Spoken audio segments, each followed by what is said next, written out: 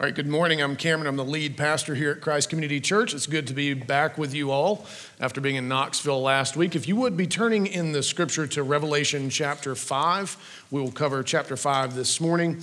And just as a reminder, something new that we're doing, after I read through the chapter, I'll say, "This is the word of the Lord," and you will respond with, thanks. Some of you got it, and some of you will catch up. And so I have great hope for you. So if you would give your attention to the reading of God's word, remembering that Revelation says very clearly, blessed is the one who reads it, and blessed is the one who hears and lives these things out. So let's be those people this morning. Then I saw in the right hand of him who was seated on the throne a scroll written within and on the back, sealed with 7 seals. And I saw a mighty angel proclaiming with a loud voice, "Who is worthy to open the scroll and break its seals?" And no one in heaven or on earth or under the earth was able to open the scroll or to look into it. And I began to weep loudly because no one was found worthy to open the scroll or to look into it. And one of the elders said to me, "Weep no more. Behold, the Lion of the tribe of Judah, the Root of David, has conquered so that he can open the scroll and its 7 seals." And between the throne and the 4 living creatures and among the elders, I saw a lamb standing as though it had been slain, with 7 horns and with 7 eyes, which are the 7 spirits of God sent out into all the earth. And he went and took the scroll from the right hand of him who was seated on the throne. And when he had taken the scroll, the 4 living creatures and the 24 elders fell down before the Lamb, each holding a harp and golden bowls full of incense, which are the prayers of the saints. And they sang a new song, saying, "Worthy are you to take the scroll and to open its seals, for you were slain. And by your blood you ransomed people for God from every tribe and language and people and nation. And you have made them a kingdom and priests to our God, and they shall reign on the earth." Then I looked and I heard around the throne and the living creatures and the elders the voice of many angels, numbering myriads of myriads and thousands of thousands, saying with a loud voice, "Worthy is the Lamb who was slain to receive power and wealth and wisdom and might and honor and glory and blessing."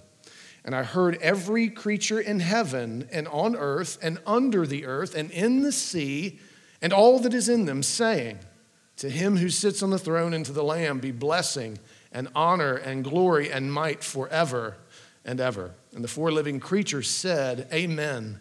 And the elders fell down and worshiped. This is the word of the Lord. All right, as we step into this is a continuation from chapter 4 last week. This is the heavenly throne room vision. And remember, in the book of Revelation, it's important to orienteer where you are. We went from the letters to the churches, which is kind of the situation on earth. And if you remember the letters to the churches, it's a bit of a mixed bag. 5 of the 7 churches have things going on that aren't good. 2 of them were praised, and they were the 2 smallest, and one of them wasn't doing much of anything good at all. And so that was the earthly circumstance, and yet worship continued in heaven. Despite the earthly circumstance, the true reality is that God reigns. The true reality is that Christ is the Lamb who was slain for the life of the world. And so it's important that John was ushered, before he gets any of the stranger visions or the more difficult visions that will come in the book of Revelation, just in terms of the impact on the earth itself, the judgment that will come.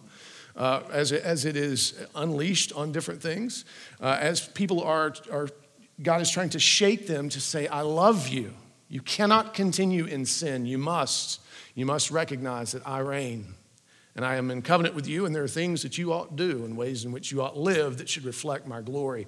And so before he gets to all that, we get this wonderful vision of this incredible worship service to remind us that the greatest resistance that we have, the way to push back the darkness, is to worship, is to continue to declare that God reigns and that Christ is king in a world who has no interest in any of those things. Not naturally. It just doesn't come natural. It's an oddity. And so this continues that vision, and I love the way that Leon Morris makes this observation in his book on the Revelation of St. John. He says, chapter 4 recorded a vision of God, the Creator. Now comes a vision of God, the Redeemer, the Lamb who conquered through his death. The last chapter ended with the scene of worship of the Creator, and this one will end with the worship of the Redeemer.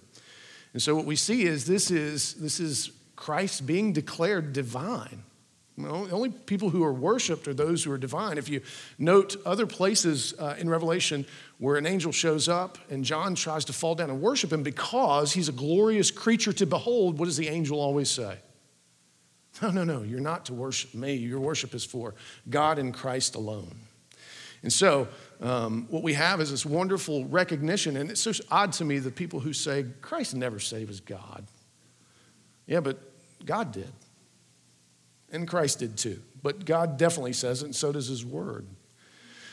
But what's interesting about this particular chapter is when John weeps because the story, he doesn't see an ending to the story. So the question I have for us as we begin and we remember that Advent is not just a season of celebration, it's also a season of longing. It's this tension of the now and the not yet, right? We give great thanks and we feast over the fact that Christ has come and he will come again.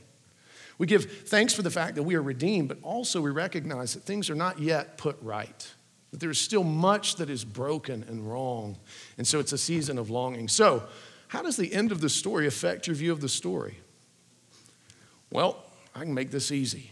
How many of you watched Lost, the show? How many of you at the ending wanted to rip your eyelids off? Well, that's probably strong. That's probably too strong for a network TV show, let's be honest. But people were angry. The way something ends has an extreme impact. And I think I've shared this before. When Lord of the Rings came out as a movie, went with great ignorance, not knowing that this was not the only film. So when it ended, I, in great anger, yelled at the screen. And my wife was like, what are you doing? I was like, this was a complete waste of money. No story ends like this. This is trash. She was like, well, you know there's 2 more coming, right? No, I didn't know. I didn't know. But think about our story. Without a good end, without all things being made new,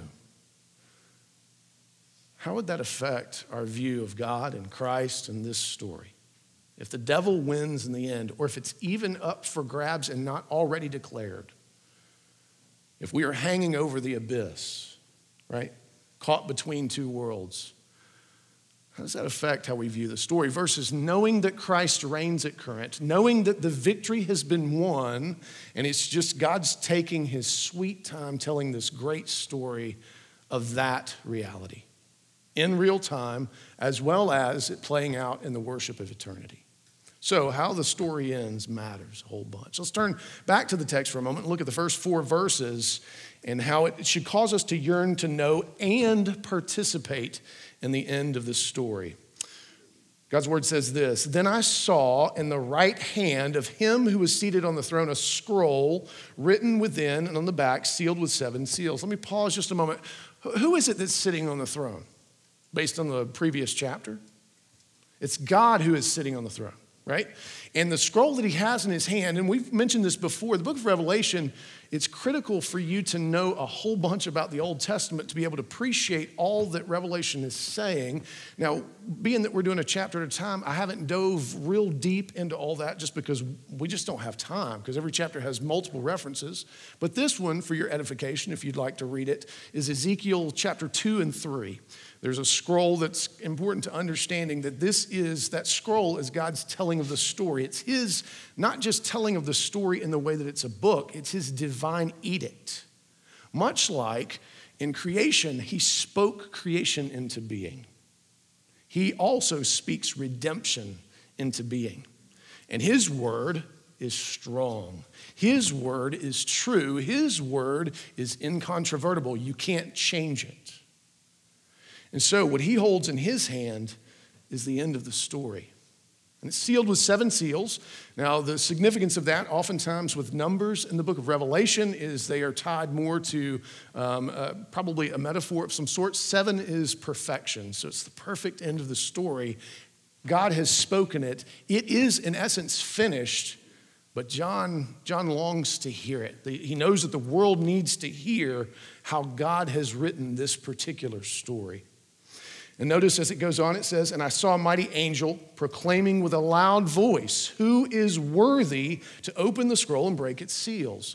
Now notice what the qualification is not. It's not power. As the world understands power, that becomes very important for the book of Revelation, because what do we normally think makes one worthy? Strength and power and might. Well, let's go back to chapter 4. What was it that was sung so beautifully around the throne about the one who was seated on the throne? Holy, holy, holy. And so the question of worthiness here is, who is like God? Who is holy and able to put their hand to this story, not just to open it so it's revealed, but to bring it to pass, to make it actually happen? So that is critical to us, that we understand that Christ, who could have come with a sword in his fist, came instead with a sword from his mouth. Christ, who could have come and slaughtered all manner of his enemies in the blink of an eye. Do you remember in Gethsemane when, and I think it maybe is John or Luke's account, when they ask, who is it? He says, "Who is it that you seek?" And they say, "Well, it's Jesus." And he says, "I am." And you remember they all fall down just at the words, "I am." And at that point, I love it, he has to go, "Okay, get up." It's how the story goes. Just get up, okay? And they get up, and they're like, "Oh, okay." But it's such a beautiful picture of how just even the declaration of who he is causes people to bow and recognize they are in the presence of true power, a power that is willing not to kill them, but to die for them. And so the angel, in asking who is worthy to open this, is saying, "Who is like God?" And notice the answer. This great sorrowful silence. And all of heaven and earth, and even under the earth, it says, "And no one in heaven." So what does that mean? Who's out? So not even the angels. These powerful beings that strike fear in our hearts when we would see them, cause people just by their presence to fall down in a different way than Christ does. Who, if you remember, I love this story in the Old Testament when they encounter the angel of the Lord as they're about to go across the Jordan. You remember, it was an angel with a sword in his fist. And they're, "Hey, whose side are you on?" I love his answer. Neither. That's a bad question. Whose side are you on? Because there's only one side. And it is God who reigns over all things, who brings all things to pass, who is sovereign over history, which is why we have this vision of God seated on the throne. That is an evidence of his sovereignty. It is why God is the one who has the scroll in his hand, because he is sovereign and omnipotent over it. We have to remember that. That's one of the great ringing bells of the book of Revelation, because as we find ourselves in difficult circumstances, think of how quickly we question God's sovereignty. Think of how the moment you get a diagnosis, the moment you get that bad news, the moment that the struggle rises beyond your capacity, which is frequent if we're honest, what's the first thing that we ask? What's the first thing that we question? What's the first thing that we challenge? Always God's sovereignty, God's power, in some form or fashion. So we have here is a declaration of that. And so there's no one in heaven, so none of the angels, no one on the earth, no created being, or under the earth, which is more than likely a reference to those who've come before. So maybe there was somebody in history, and history just, they died, but if we could raise them from the dead, they could open this. So this covers all of created history. There is no one who is worthy, which is a great theological statement of our condition, is it not? This is Romans 3. This is Psalm 14, which is quoted in Romans 3. This is the declaration that there is none who is worthy. There is none who is righteous in and of themselves. Which God could leave it there and be perfectly just, by the way. He could, because we not only are imputed with the sin of Adam or granted it by virtue of our flesh, we have participated with a high hand on a number of occasions. And so there's no way for us to be clean in either form or fashion. And so this great sorrowful silence, this lack of answer causes John in verse 4, and it says, I began to weep loudly because no one was found worthy to open the scroll or to look into it. Now, why would John weep? Well, because he understands that if God doesn't put redemption into motion, if it is not God who saves, then we are the most to be pitied. Then we have no hope whatsoever. If there is no one worthy to accomplish what God has determined. And here's what's interesting about this, is this also shows us that God is inviting us, inviting his creation into the story to be participants. Now, without Christ, we don't get to participate. And God could just up and do it himself, and in fact, he chooses to use Christ as a man, as a lamb who's slain for the life of the world to create his church. The way in which he goes about doing what he does, if you notice, is always a call to inclusion and participation. He's always saying, join me in this story. And so often, we don't really want to know this, so we're caught up with the tyranny of the urgent. And I understand that, I do. I had children once, and so I understand what it feels like to be caught in this swiftly flowing stream. But that's why Sabbath, worship, us acknowledging the way that God designed things is our true resistance. For us to work with the grain of how he made us instead of against it is very important. And so worship is the means by which we resist. To take the time. Right? Because, it's funny. I was at Redeemer in Knoxville, and Sean Slade, and I've heard him say this a couple of times because I've listened to some of his sermons. He always thanks the congregation for showing up, and he goes through this I'm going to use the term spiel, but not in a derogatory way, but he goes through a variety of things like, hey, I know you could be doing a lot of better stuff. Like in your mind, right? There's a lot of things you could be doing, but you've chosen to hang out with us, and I appreciate that. It was kind of a neat thing to hear him go through and acknowledge that, hey, I get it. But also on the other side, though, we need to recognize the great value of worship, that something in fact does take place and that it is worthy of our time.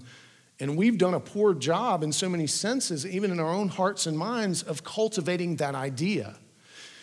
It is not my responsibility to convince you or change your heart about worship. It is your discipleship.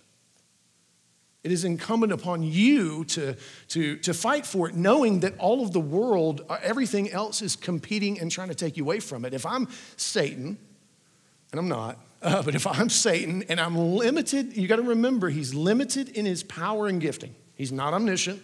He's not omnipotent. Yes, he's got a huge army. But if I only have so many ways in which I can rob you of something, and I need to get the most bang for my buck, where would you come after you? I'm going to hit you right here. I'm going to try to make you feel nothing or see this as a giant waste of time or not trust in anything that God said would actually work.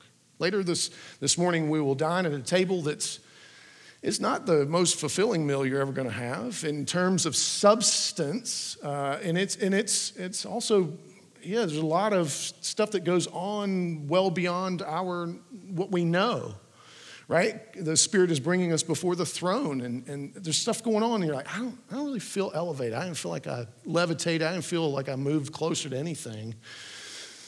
But that's judging by the wrong set of things. That's to forget and fail to cultivate God's promises that are true and that he is who he says he is, right? And so for John, he wants to see the beautiful, beloved end of the story that's been promised from the start, that God would make all things new, that he would redeem things. Those images are in the Old Testament as well. Isaiah is full of declarations of God's making all things new. and restoring his people. So John is longing for the end of the story. He wants to join in that wonderful chorus, that wonderful process by which things will truly be made new. Hear what Dennis Johnson says about this. He says, if the scroll stays sealed, the consequences are even more serious than the confusion of the churches.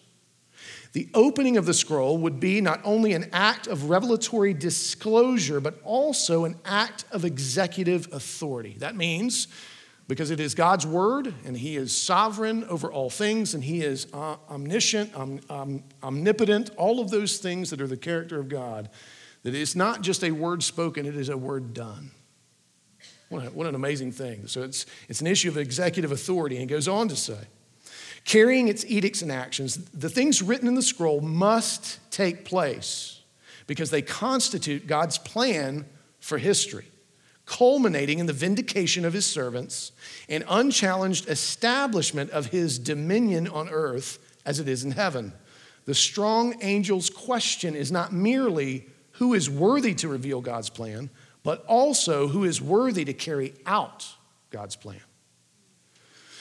So the question that I have for you, especially since Advent is a season of longing, right? Should we long all year? Yeah, but there's just unique spaces in time where it helps for us to focus for a bit more than we do. But it says, so my question for you is, what makes you yearn to know the end of the redemptive story? And remember, to know from a biblical perspective is not just knowledge. It's transformative. It's that which you join into. So the question really is, what makes you yearn to participate in and be a part of the bringing to pass the end of the redemptive story that has already been declared? For me, so often it is being able to walk in the darkness. What? Not just myself, not sinfully myself, but to step down into the places where people are hurting, where people are lost, and to declare the things that Scripture says. Say to those who sit in darkness, come out, because there's true power in those words. There's power in the Word of God, and I often forget that. And so one of the great gifts to me is to have the opportunity to walk with people who are struggling in any variety of ways. I would much rather do that than try to figure out our email situation or which I've done little to nothing on. Josh has really carried that burden, and God bless him. Administrative tasks, nickels and noses, keeping up with all that kind of stuff. It's stuff you got to do or make Robbie do or somebody else. And thank you, Robbie. He's a good man in that regard. But man, it's an amazing thing to walk with people through the very difficult circumstances and see the beauty of the gospel come to bear and be transformative. And so often, it takes years. It takes an inordinate amount of energy and time and effort, right? But I will pay that cost because I have tasted and seen that the Lord is good. I'll pay it 1,000 times over until the day I die. And so often, what I think is problematic for us is we're not actually participating in the story, right? So we're failing to actually be encouraged by the very thing that would cause us to return again and again, even when it's messy, and recognize that we are the people who are here to offer the opportunities of redemption and reconciliation, not make them happen. We don't get to do that. We get to offer as ambassadors, as priests, but with great power and dominion because we are a kingdom. And that kingdom has come and is coming and will come. And so my encouragement to you, if you are struggling to be like, I just don't really care about the end of the story a whole bunch, where are you stepping into it? Where are you cultivating to see the true power of Jesus to make all things new that begins between the now and the not yet and will be completed when he returns? And then what causes you to long to participate in the consummation? Like, what is it that draws you into the story? We're all wired a bit different. We all have things that we're passionate about in different ways. And so I understand that we're not all called to the variety of different issues that are available to us within the context of the world. Some of you, it's a beautiful vocational calling, right? It's your job. And that takes a significant amount of effort and energy from you. So you may not be going to the M&A disaster response warehouse. Maybe that doesn't interest you at all. Maybe that really interests you, right? Or issues concerning like First Care Women's Clinic or issues with the Women's Extension or any of the variety of things that we have available to us.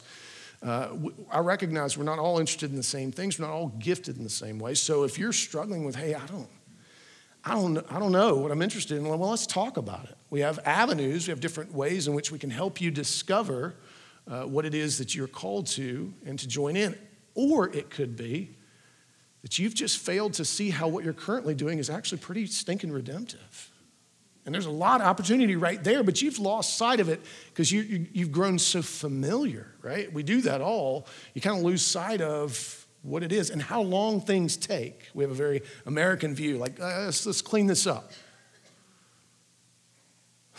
I wish, but that's not how it works so often in family situations. So I don't want you to be robbed of longing for the end of the story because you're not participating. Participate somewhere within your spheres of influence. Rethink it, and let's talk about it. Let's be creative in how we think about and engage those things. All right, if you would turn back to the text, let's look at verses 5 through 14, because worthy is the victorious Lamb who is slain for the life of the world. Now take note of who it is that actually answers John's question, because this is pretty important.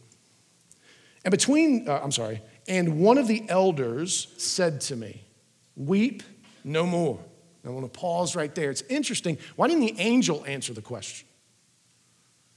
It's worth thinking about. Well, remember who the elders were. As Chris told us, there were 24 of them. And a lot of folks think that that's probably representative of the 12 tribes and the 12 apostles. So what was their job? To declare this, always. That when the world goes, I don't see it. It was their job to make sure that that message always got said. That to the world even, not just to John, weep no more. For the King has come. Let death and sin reign over you no more. For the King has come. The Lion of Judah who comes as the Lamb who is slain for the life of the world. And so it's a beautiful thing that you notice each person, each being, each creature has a part in this great worship service. And it was the elder's job to declare that Christ was king. And so he says, weep no more. The Lion of the tribe of Judah, the Root of David. Both of those are Old Testament images. The Lion of the tribe of Judah comes from Genesis 49, 9 and 10, which is the declaration that the scepter would never depart from Judah's line. And that there would always be a king. And so this is the fulfillment of that prophecy. And then the root of David comes from, among other places, Isaiah 11, which is the declaration that there would always be a shoot that would come. Even if it looks like the tree's been cut down, which if you read 1st and 2nd Kings, that was the whole point of the project that the world was doing. If we can just kill the lineage. So you remember even in the Christmas story, this is what Herod is trying to do. When he sends the wise men and says, hey, I want to worship this cute little baby. Won't you bring him to me? What's interesting is Herod may be one of the few people who really took seriously who Christ was. And so we have the fulfillment of these prophecies, and it says that he is worthy because he is conquered so that he can open the scroll. So his conquering is what in fact declares his worthiness. It is not just some verbal thing. It's not just a set of obediences. But what's interesting is how in fact does Christ conquer after all?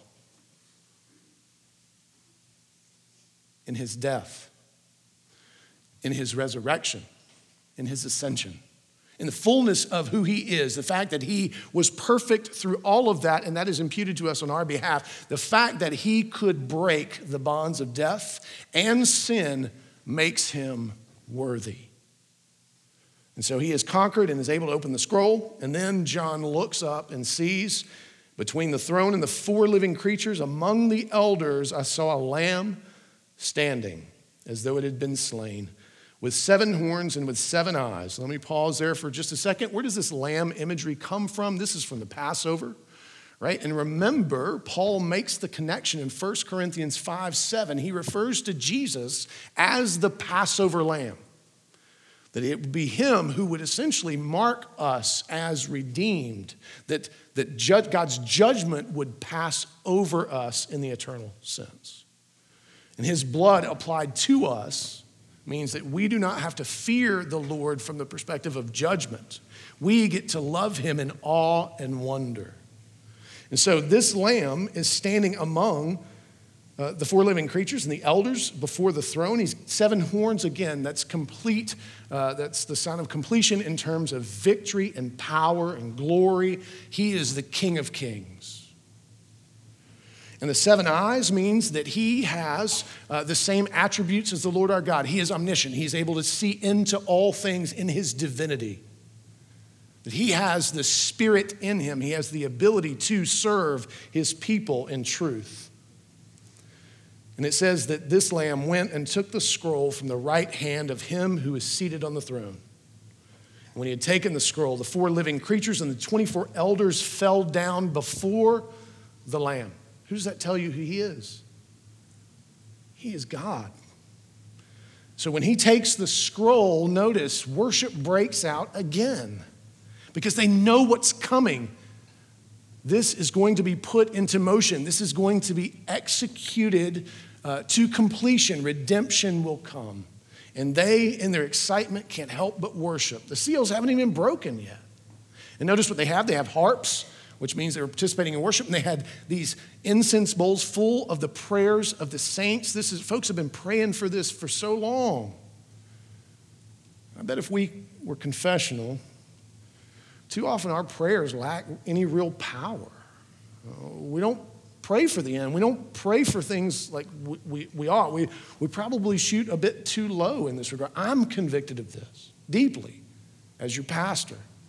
That too often I pray as one who doesn't expect a whole lot. One who believes far too little. One who's forgotten the fullness of the story. But praise be to God, that doesn't change the ending one whit. My weakness is not your encumbrance. My weakness doesn't keep the story from being told, and it doesn't keep you from flourishing in the beauty of the gospel. And amen. And so they begin to worship, and they sing a new song saying, "Worthy are you to take the scroll and to open its seals, for you were slain." Let me pause right here. If you don't mind, flip to Isaiah chapter 42. This is one place that I thought it would be important for us to recognize the fulfillment of a prophecy and just the beauty of God's word, and that so many folks had this and knew this and were looking for this, and what a gift. Listen to Isaiah 42 for just a moment. "Behold, my servant whom I uphold, my chosen, in whom my soul delights." It's God talking about his chosen servant. If you've paying attention to our liturgy this morning, that's been the great emphasis. So Christ is the chosen servant, the King of Kings, the anointed one who has come to make all things new. And God says he puts his delight in him. "I have put my Spirit upon him. He will bring forth justice to the nations. He will not cry aloud or lift up his voice or make it heard in the street. A bruised reed he will not break, and a faintly burning wick he will not quench. He will faithfully bring forth justice." Let me pause for a second. What does that seem to tell you about this one, this chosen servant who is coming? How will he go about what he does? Justly and gently. He's not here to wreck shop or to break people who have some measure of the flicker of the gospel in them that can be redeemed, that are of the elect. He knows our weakness. He's not here to exploit that. He's not here to put us down for that. He is here because of that. And he goes on. "He will faithfully bring forth justice. He will not grow faint or be discouraged till he has established justice in the earth, and the coastlands wait for his law. Thus says God the Lord, who created the heavens and stretched them out, who spread out the earth and what comes from it, who gives breath to the people on it and spirit to those who walk in it. I am the Lord. I have called you in righteousness. I will take you by the hand and keep you. I will give you as a covenant for the people, a light for the nations, to open the eyes that are blind, to bring out the prisoners from the dungeon, from the prison, those who sit in darkness. I am the Lord. That is my name. My glory I will give to no other, nor my praise to carved idols. Behold, the former things have come to pass, and new things I now declare. Before they spring forth, I tell you of them. Sing to the Lord a new song, his praise from the end of the earth. You who go down to the sea and all that fills it, the coastlands and their inhabitants. Let the desert and its cities lift up their voice, the villages that Kedar inhabits. Let the inhabitants of Selah sing for joy. Let them shout from the top of the mountains. Let them give glory to the Lord and declare his praise in the coastlands. The Lord goes out like a mighty man. Like a man of war, he stirs up his zeal. He cries out. He shouts aloud. He shows himself mighty against his foes. For a long time I have held my peace. I have kept still and restrained myself. Now I will cry out like a woman in labor. I will gasp and pant. I will lay waste mountains and hills and dry up their vegetation. I will turn the rivers into islands and dry up the pools, and I will lead the blind in a way they do not know. In paths that they have not known, I will guide them. I will turn the darkness before them into light, the rough places into level ground. These are the things I do. Do not forsake them. They are turned back, utterly put to shame, who trust in carved idols, who say to metal images, you are our gods. So what we see is Isaiah 42 being celebrated as true. They sing a new song. And notice how it spreads even in this worship setting to all of creation. And they say, worthy are you to take the scroll to open its seals, for you were slain, and by your blood you ransomed people for God from every tribe and language and people and nation. So what we see here is the fulfillment of the Abrahamic covenant. This is what should have been the project all along, but like everybody who has ever come on the face of this earth, we are only concerned for ourselves first and foremost, and then those who look exactly like us, so that we don't get challenged or put out in any sort of way. It comes natural to all of us. And yet the Lord in Christ fulfills the Abrahamic covenant. And he says, and you have made them a kingdom and priests. That's important. Kingdom means we have some measure of dominion. Now, some of you hear that word and you start thinking, oh, so we got the next election in the bag, whatever that means. I don't know what that means. Or that it's purely political. Absolutely not purely. It doesn't not include some of those things, that God in his great sovereignty and grace doesn't grant certain things to happen in certain times and certain places. But most importantly, we have dominion in the Word of God. We have dominion in the declaration of reconciliation and redemption because there's power in the Word. There's power in the King whom we serve. And too often, that is not where we place our confidence. That's why we don't evangelize, right? You could make somebody mad by telling them you love them, that you want to spend eternity with them. You could really make them mad saying something like that, couldn't you?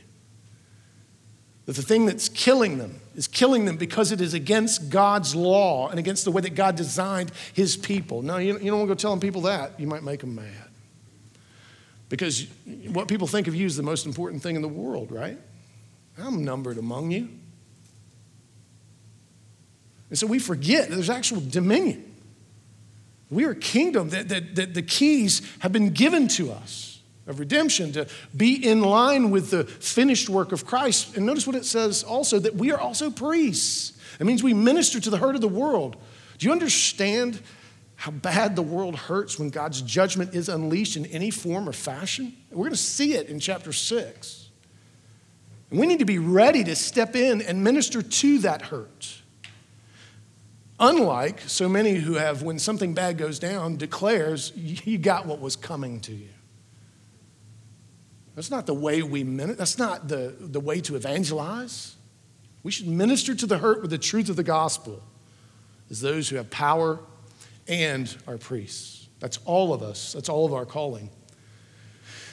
And it says we'll reign on earth. So we don't have to fight for a kingdom. We don't have to declare a kingdom here. It's already been declared and is unfolding as we go. Let's participate in that. And notice after this is declared of Christ beautifully, he says, "Then I looked and I heard around the throne and the living creatures and the elders the voice of many angels, numbering myriads of myriads, thousands of thousands, saying with a loud voice, 'Worthy is the Lamb who was slain to receive power and wealth and wisdom and might and honor and glory and blessing.'" What a gift that now the angels are joining in the chorus. Notice how this is spreading throughout all of creation. This worship is beginning to take hold. And then it goes on, "And I heard every creature in heaven and on earth and under the earth and in the sea and all that is in them saying," now this, what's in the sea? This makes Clay real excited that whale sharks will join the chorus of the great, this thing. They're worshiping the Lamb. But who sustains them? God does. Why wouldn't they join the chorus? And if they know to sing, why don't we? And notice what they sing: "To him who sits on the throne and to the Lamb be blessing and honor and glory and might forever and ever." This is what Paul was talking about, Romans 8. All of creation longs to see the sons and daughters of God delivered so that it too would be delivered. This isn't just pie in the sky. This is real, tangible, historical stuff. And notice, in the four living creatures that you guys, everybody wonders about, like, one of them's got like the face of a man, one of them's like a bull. What's that all about? Just the fullness of the representation of creation. Even they join in and say, "Amen." And then the elders fall down and worship, because worthy is the Lamb who was slain. He has come. And so, I love the way that Paul says it in 1 Corinthians 1. He says, Christ is both the yes and the amen to every promise of God. So what we see here is the redemptive promises of God essentially being fulfilled in the crucified and ascended Christ. And that unleashes great power for the people of God. So it's hard to give this any sort of linearity or time, but essentially this appears to be an event that's happening somewhere near Pentecost, where Christ has ascended and worship begins to break out because the Spirit comes. Remember what that means for us, and things are starting to happen historically as declared. They had been happening, but it's in earnest now. Things that can't ever be undone, things that will challenge and change the way the world functions forever.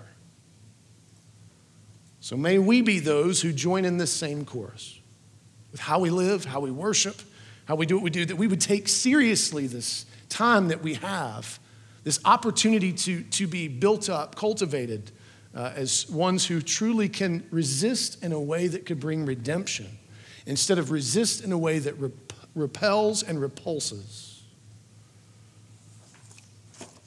Listen to what Graham Goldsworthy says of this picture. He says, Christian existence is lived out between the two realities of suffering and the kingdom.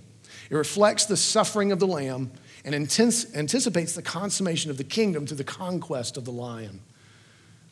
So just as Christ came as the Lamb who's slain for the world, the church has to reflect that mindset. Just as he didn't come with a sword in his fist, but a sword from his mouth, the word of God, we too take up the same means by which he used. The good news is we don't have to die as he did in the same way. Some may. There is genuine martyrdom that occurs in this world for the sake of Christianity, and will as time goes on.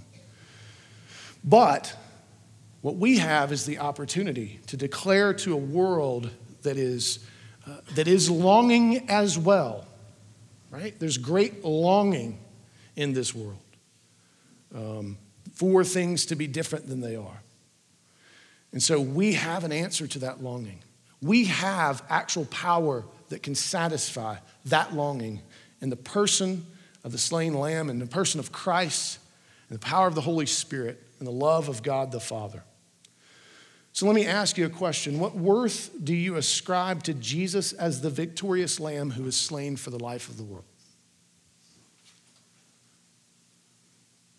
And part of how you know what worth you ascribe, because too often I think we are all about verbiage and not how that actually is lived out.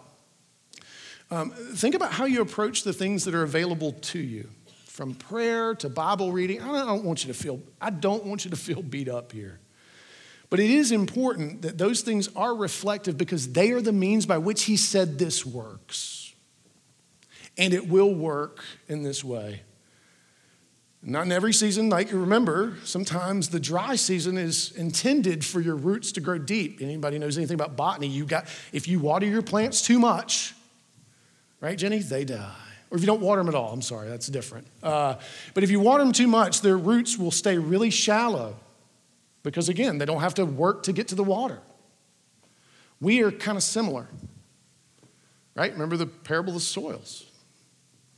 Without being challenged and stressed, our roots don't grow deep. Without those dry seasons where we have to say, "Where are you, Lord?" and have him say, "I'm glad you asked. I hadn't seen you in a while." Right? And how we approach worship, our recognition that we need to prepare, that each of the pieces of worship are intended for our good. Let me say this, attending 3 other churches in the last 6 weeks, we're not that bad in a lot of ways. Y'all get in here fairly quick, and you're friendly, and maybe it's because of the bald head thing and the intense stare that made them less likely to come and talk to me, but don't let that worry you. But what's our attitude? How are we making sure that we are ready and focused to be here? I love the fact that I don't want us to be the kind of church ever that's arrogant about our worship or that is arrogant about the fact that no one ever gets up to go to the bathroom or arrogant about the fact that any of these things, right? I mean, I want you to be human. We don't need snipers in the narthex to take care of some of this stuff. But at the same time, are you in your humanity recognizing the divinity of Christ? Are you making sure that you are able to be present and to be mindful of what we're doing here? I get it. The atmosphere doesn't exactly scream worship and all that kind of stuff, so we'd like to have our own building to help do that. But again, you'll forget that after a while too. It'll just become part of it. And are we respecting the opportunity that we have for God to be in our midst? And for him to use very ordinary things such as spoken words, little bit of bread and juice to do great work in our hearts and minds. So how are we preparing and participating? That's a good question. You ought to wrestle with it. If there's anything we can do to help you, we've provided online all of the things that are our liturgy. And so if you ever invite somebody, that's a good thing to help them go over and understand before they show up. Also in the bulletin, we have a quick breakdown of what those things are. Learn to participate, grow in that, struggle with it. I get it. Like I said, I would struggle as you do. I have to stand up here and if I start getting distracted, it gets weird. If I run to the restroom real quick and leave the mic on, it's real weird.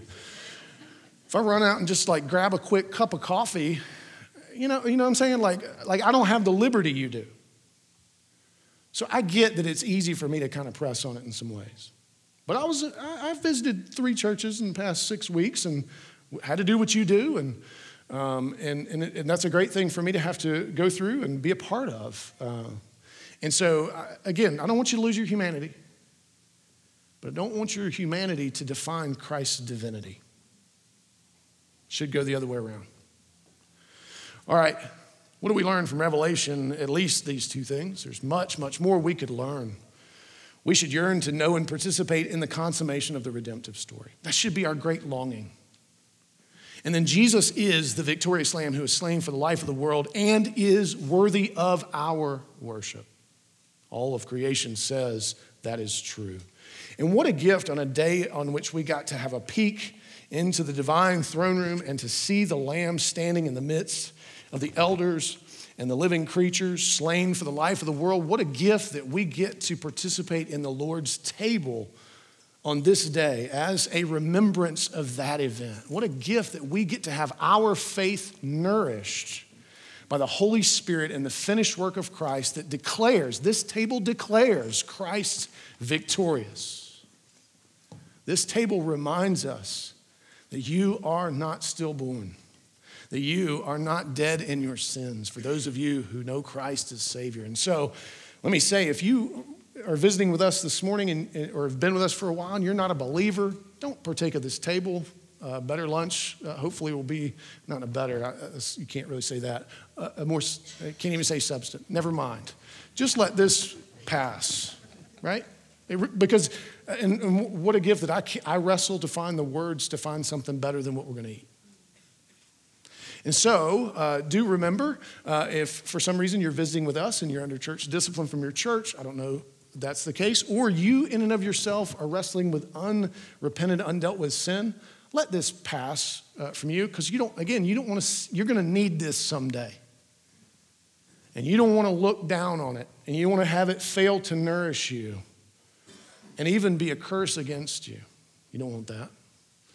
And so for everybody else who knows Christ as Savior, who recognizes, yeah, I'm weak and He is strong, who recognizes He reigns, I don't, that He's the center of the story. He is the point of the story for God the Father, and I'm not. For those of you who get that, take and eat. Be nourished in your faith and the power of the Holy Spirit, remembering what He longed for you to remember as most important of all. It's what He said to them on the night in which it was His last earthly meal with them before He would be transformed by the resurrection and the ascension. And He wanted them to remember that He grabbed bread and He said, "This is my body given for you." And what He was saying to them is, I give this substance for you. I give my very own flesh and blood for you so that you could be made whole again. So that you would not be crippled by shame and guilt. So that you could enter into a grander story that never ends. And so, as you receive the bread this morning, if you would, hold it. Until we've all received, and we'll take together as family, but meditate on the great gift of Christ as the Lamb who was slain for the life of the world. The great gift that He came in gentleness and kindness and patience and took the stroke that we couldn't bear, choosing instead to use the word of God and not the sword of man and power to be worthy. Consider His worthiness and give thanks. Let's pray. Father, thank You that Christ alone is worthy. This redemptive story that we get to celebrate in this meal, in this table, in this tangible way is because of what Christ has done. But to not forget that it actually empowers us to then do the things, greater things than even Christ did per His word. That we would be filled with the power of the Holy Spirit, that we would be encouraged to share the gospel in word and deed. That we would want for others, as Your priests, to know that they too can be redeemed. That sin doesn't have the final say, that death is not the final act.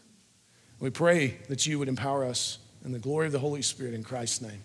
Amen.